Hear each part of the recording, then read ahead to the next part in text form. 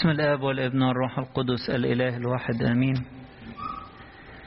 من له العروس فهو العريس، وأما صديق العريس الذي يقف ويسمعه يفرح فرحا من أجل صوت العريس. هتكلم عن علاقتنا بالعريس، بس قبل ما أركز على النقطة دي عايز ألفت بس النظر إنه قراءات النهاردة الحد الثالث من طوبة كلها فيها إشارات جميلة جدا جدا للمعمودية.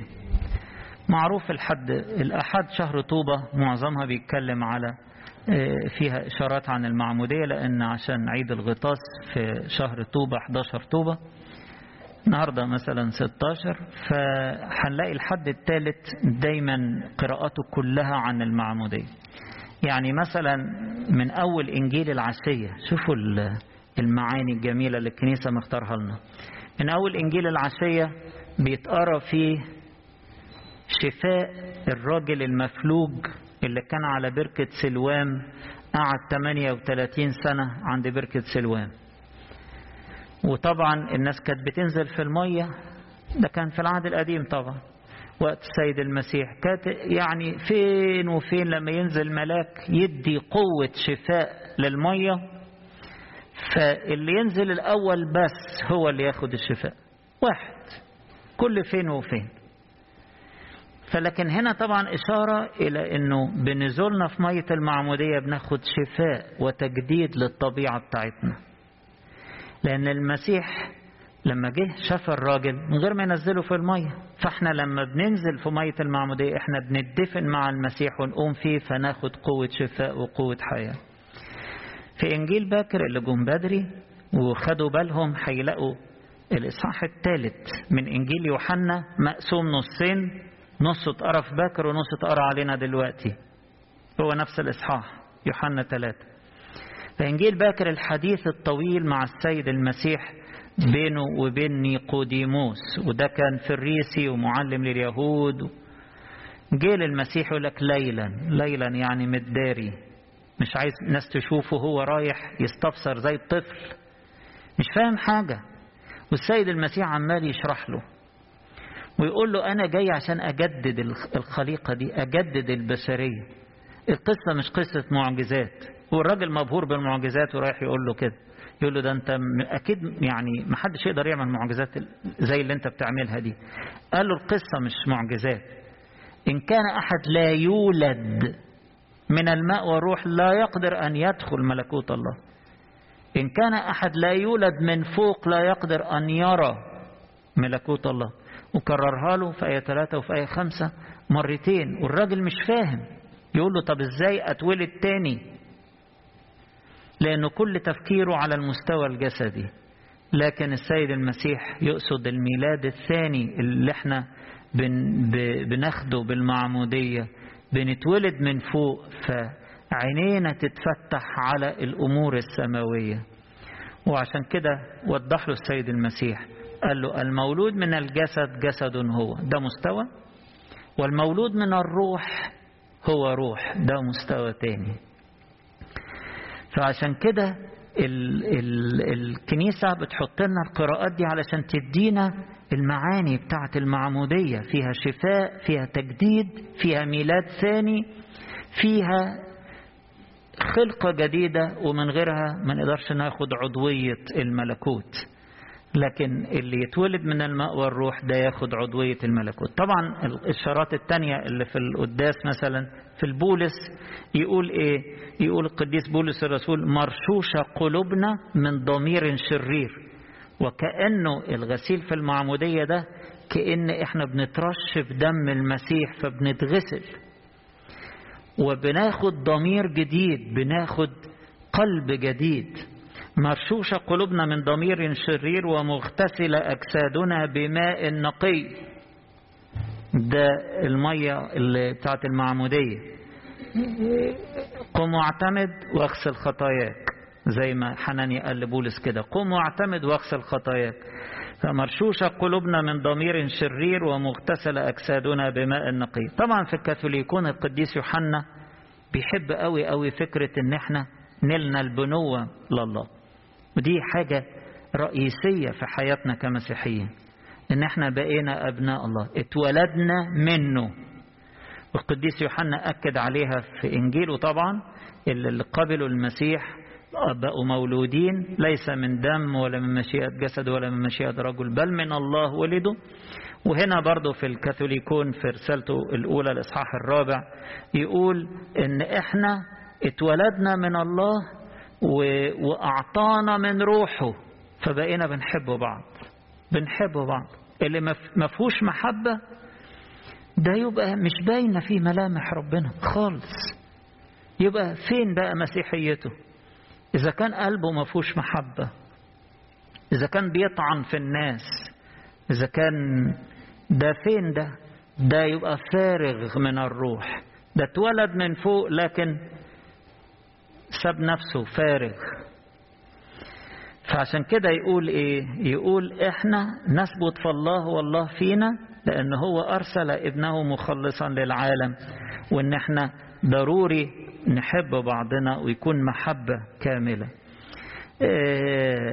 ونتملي بروحه، لأنه روحه هو روح الحب. بعد كده في الإبراكسيس طبعا إشارات واضحة للمعمودية، توبوا وليعتمد كل واحد منكم على اسم يسوع المسيح، وكتير بقى اعتمدوا. المزمور بتاع الإنجيل النهاردة لطيف، يقول إيه؟ يقول جزنا في النار والماء وأخرجتنا إلى الراحة. دايما المزمور ده نقوله يعني لما يكون الإنسان إيه؟ بيمر في ضيقة وربنا بينقذه، فنقول جزنا في النار والماء، يعني عبرنا في النار والماء، يعني ظروف صعبة، المية عائق، مش بسهولة الناس تقدر تعدي إلا لو في بريدج، لو في كوبري. والنار مين يقدر يعدي فيها؟ ده حاجة صعبة جدا، عائق أصعب. هنا طبعا ده التفسير اللي احنا بيجي في ذهننا على طول، لكن هنا حطينها آباء الكنيسة عشان يقولوا لنا ان احنا اتعمدنا من الماء والروح، اتعمدنا بالروح القدس والنار، النار الإلهية اللي قدستنا، روح الله الناري اللي لما عمد التلاميذ عمدهم على شكل ايه؟ ألسنة ايه؟ ألسنة من نار، مش كده؟ فجزنا في النار والماء، يعني ده عبرنا في المعمودية، عبرنا في المعمودية. وأخرجتنا إلى الراحة، يعني دخلتنا جواك في حضنك. بعد كده يقول باركوا أيها الشعوب إلهنا واسمعوا صوت تسبيحه. فاحنا فرحانين علشان عمل الله العظيم معانا، إن هو عبر بينا في المية بتاعت المعمودية، هو ده اللي أعطانا الحياة الجديدة وعضوية جسده وعضوية الملكوت. فبقينا أبناء للآب، بقينا أعضاء في جسد الابن، بقينا هيكل للروح القدس. نيجي بقى للموضوع اللي القديس يوحنا يعني صوره بشكل لطيف جدا. القديس يوحنا المعمدان، القديس يوحنا المعمدان واخد رسالته من الله، واعي جدا دوره ايه بالظبط، واخد من فوق، عشان كده ما بيبصش لحد جنبه ولا يقارن نفسه ولا يغير من حد. مرض الغيرة منتشر طبعا في كل الأوساط، وشمعنا فلانة وشمعنا فلان، ومهتمين بفلان مش مهتمين بيا. طيب ادي المنظر اهو، يوحنا الناس بتسيبه والمسيح راح يعمد جنبه. السيد المسيح راح يعمد جنبه، والناس بتسيبه وبتروح للايه؟ للسيد المسيح.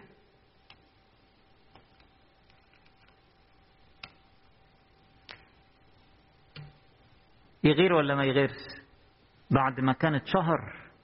لا، هو مش بيفكر بالطريقة دي خالص. هو واخد من ربنا رسالة انه يشاور على المسيح، انه يهيئ القلوب للمسيح. وبعدين يقول لنا الفكرة الجميلة دي، يقول لنا هو العريس وانا مجرد صديقه، هو العريس بتاع الكنيسة بتاع كل نفس، وانا اللي بجهز العروس للعريس، أنا الصديق اللي بيرتب كل ترتيبات الفرح. الله، على فكرة ده أعلى مستوى ممكن في العهد القديم. أعلى مستوى ممكن في العهد القديم هو إن الشخص يبقى صديق العريس. موسى كان صديق العريس، بيجهز الناس لربنا، بس هم عمرهم ما تقابلوا معاه ومش عايزين يتقابلوا معاه، اكتفوا بأن موسى صديق العريس وبس. وكل شوية يمسكوا في خناقه ويقولوا له ربنا بتاعك ده نسينا ولا ايه، عايزين نشرب، عايزين ناكل، عايزين مش عارف ايه. وهكذا القديسين بتوع العهد القديم كلهم كانوا أصدقاء، بيحاولوا يوصلوا ويجهزوا العروس للعريس، لحد لما دخلنا في مستوى العهد الجديد بقى. ايه مستوى العهد الجديد؟ اللي هو كان في ذهن الله منذ الأزل، إن إحنا نكون عروسا له، نتحد به، نعرفه معرفة على مستوى الاتحاد. زي ما كنت بقول زمان، إحنا في معرفة على مستوى السماع، وفي معرفة على مستوى الخبرة والعشرة، دي طبعا أعلى بكتير، وفي معرفة على مستوى الاتحاد، نحن نتحد به. ده اللي في ذهن ربنا، ده اللي في ذهن ربنا دايما، ان احنا نكون عروس ليه. زي ما بيقول في سفر إرميا: أخطبك إلى نفسي إلى الأبد. أو زي ما بيقول في إشعيا، يقول كما كفرح العريس بالعروس يفرح بك إلهك. الله، كفرح العريس بالعروس يفرح بك إلهك. هو عايزنا عروس ليه؟ ده خطته عشان نتحد بيه، يسكن فينا ونسكن فيه، يتملي قلوبنا من محبته ونتحد بيه، فنبقى عروس المسيح. قديس بولس الرسول مرة كان بيتكلم أهل كورنثوس، وكان شوية يعني إيه مش مبسوط من التصرفات اللي بيعملوها والأحزاب واللخبطة. وبعدين قال لهم إيه؟ قال لهم كده: أنا خايف لحسن تكون الحية خدعتكم كما خدعت حواء بمكرها. اوعوا تنسوا، لقد خطبتكم لرجل واحد لأقدم عذراء عفيفة للمسيح. مفيش عريس آخر. خطبتكم لرجل واحد لأقدم عذراء عفيفة للمسيح. مش نمشي ورا ده ولا نمشي ورا ده ونتحزب لده وضد ده ونعمل جبهة هنا. ايه ده؟ ايه اللي انتوا فيه ده؟ احنا عندنا عريس واحد، هو المسيح. هو ده اللي احنا ماشيين وراه، هو ده اللي احنا متحدين بيه. اتحدنا بيه امتى؟ لما اتولدنا من جديد في المعمودية، اتغرسنا في جسده، متنا معاه وقمنا معاه، اتدفنا معاه، مدفونين معه في المعمودية التي فيها أقمتم أيضا معه بإيمان عمل الله الذي أقامه من الأموات. أنتم الذين اعتمدتم إلى داخل المسيح قد لبستم المسيح، قد لبستم المسيح. ومن وقتها وإحنا بنتغذى بالمسيح. على رأي كلمة جميلة قوي قالها مرة أبونا بشوي كامل، الله ينايح روحه. كان في يوم جمعة عظيمة وقال: المحبة في كل لغات العالم. كلمة معنوية بتعبر عن مشاعر. محبة كلمة معنوية، إلا في المسيحية المحبة بتتاكل. بيكسر لينا جسده، بيسفك دمه، يقدمه لنا عشان نتناوله، ناكله، نشبع بيه، نثبت فيه. حبه يثبت فينا وإحنا نحبه من كل قلوبنا. المحبة ما بقتش حاجة كده من بعيد لبعيد ولا بشوية أعمال بسيطة، ده احنا بقينا بناكل الحب الإلهي، بنثبت في المسيح، بقينا عروس مقدسة للمسيح. خطبتكم لرجل واحد لأقدم عذراء عفيفة للمسيح. ولما جه قديس بولس الرسول يتكلم على سر الزواج في أفسس 5، وده الجزء اللي بيتقرأ طبعا في قداس الإكليل، يقول كده على طول راح رابطها بالمسيح والكنيسة على طول. قال السر ده سر عظيم، سر الزواج ده على مثال المسيح والكنيسة، كما أحب المسيح الكنيسة وبذل نفسه لأجلها، هكذا يحب كل واحد امرأته كجسده. مين بيبغض جسده؟ ألا يقوت ويربيه؟ هكذا كل واحد. السيد المسيح بذل نفسه من أجل كنيسته، أحبنا واشترانا بدمه. ده يعني بمفهوم العالم المهر، يقول لك اشترى عروسته بقد كده. السيد المسيح اشترانا بأغلى ثمن. علاقتنا بالعريس ما بقتش مجرد علاقة معرفة أو سماع، وحتى ما بقتش علاقة تعامل يومي، بيساعدني بيحميني طبعا، وبيعمل الحاجات دي كلها من غير ما نطلب كمان، بيرشدني لما أطلب منه، بيقف جنبي في الظروف الصعبة، بيعزيني لما أكون حزين ومتضايق طبعا. بس مش بس المستوى ده. علاقتنا بالعريس هي في عروسة تبقى مع زوجها إنه مجرد إن هو بيصرف عليها، ولا إن هو بيجيب لها هديتين، ولا بيساعدها لو هي محتاجة مساعدة. لا، العلاقة أقوى من كده بكتير. علاقتنا بالمسيح أعلى حتى من مستوى الحياة الإنسانية، الزواج في الحياة الإنسانية. بس طبعا لأن الزواج في الحياة الإنسانية هو أقوى علاقة، فعشان كده السيد المسيح من البداية وهو في ذهنه إنه يشبه علاقتنا بيه بعلاقة العروس بالعريس. بنتحد بالعريس بتاعنا ربنا يسوع المسيح لما بنتناول جسده ودمه، لما بنتغذى بكلامه، قاعدة حلوة معاه، بنسمع، بنتملي بفكره. القديس بولس الرسول مرة قال كده، قال أما نحن فلنا فكر المسيح. بنشبع بفكره، بنشبع بحبه وبروحه، حاسس ان انا عضو في جسده. ولما بقيت عضو في جسده خدت امتياز ان انا بقيت ابن للاب، ابن بالتبني، لان هو الابن الوحيد، ولما انا اثبت فيه ابقى ابن بالتبني. فالابن وضعه مختلف خالص عن العبد، وضع مختلف تماما. العبد ملوش حاجة في البيت، ملوش ميراث، ملوش حاجة، يشتغل شوية وياخد أجر ويمشي. لكن الابن صاحب البيت، الابن يرث في ملكوت أبيه، ولو أبيه ده ملك يبقى هو ابن الملك ويرث في هذا الملك. فاحنا في المسيح بقينا أبناء، وربنا خطته كده ان احنا يستردنا مرة أخرى لكي نثبت فيه ونصير عروس مقدسة ليه. آخر حاجة مهمة، هل العروس دي أمينة فعلا لعريسها؟ هل العروس دي وفية كده وبتقضي وقت مع عريسها وبتديله كل قلبها، ولا قلبها مشغول بأمور أخرى، ولا ليها عريس آخر بعيد عننا مشغولة بيه، بتحبه، متعلقة بيه؟ تقول لي دي تبقى خيانة. أقول لك تقريبا كده تبقى خيانة طبعا.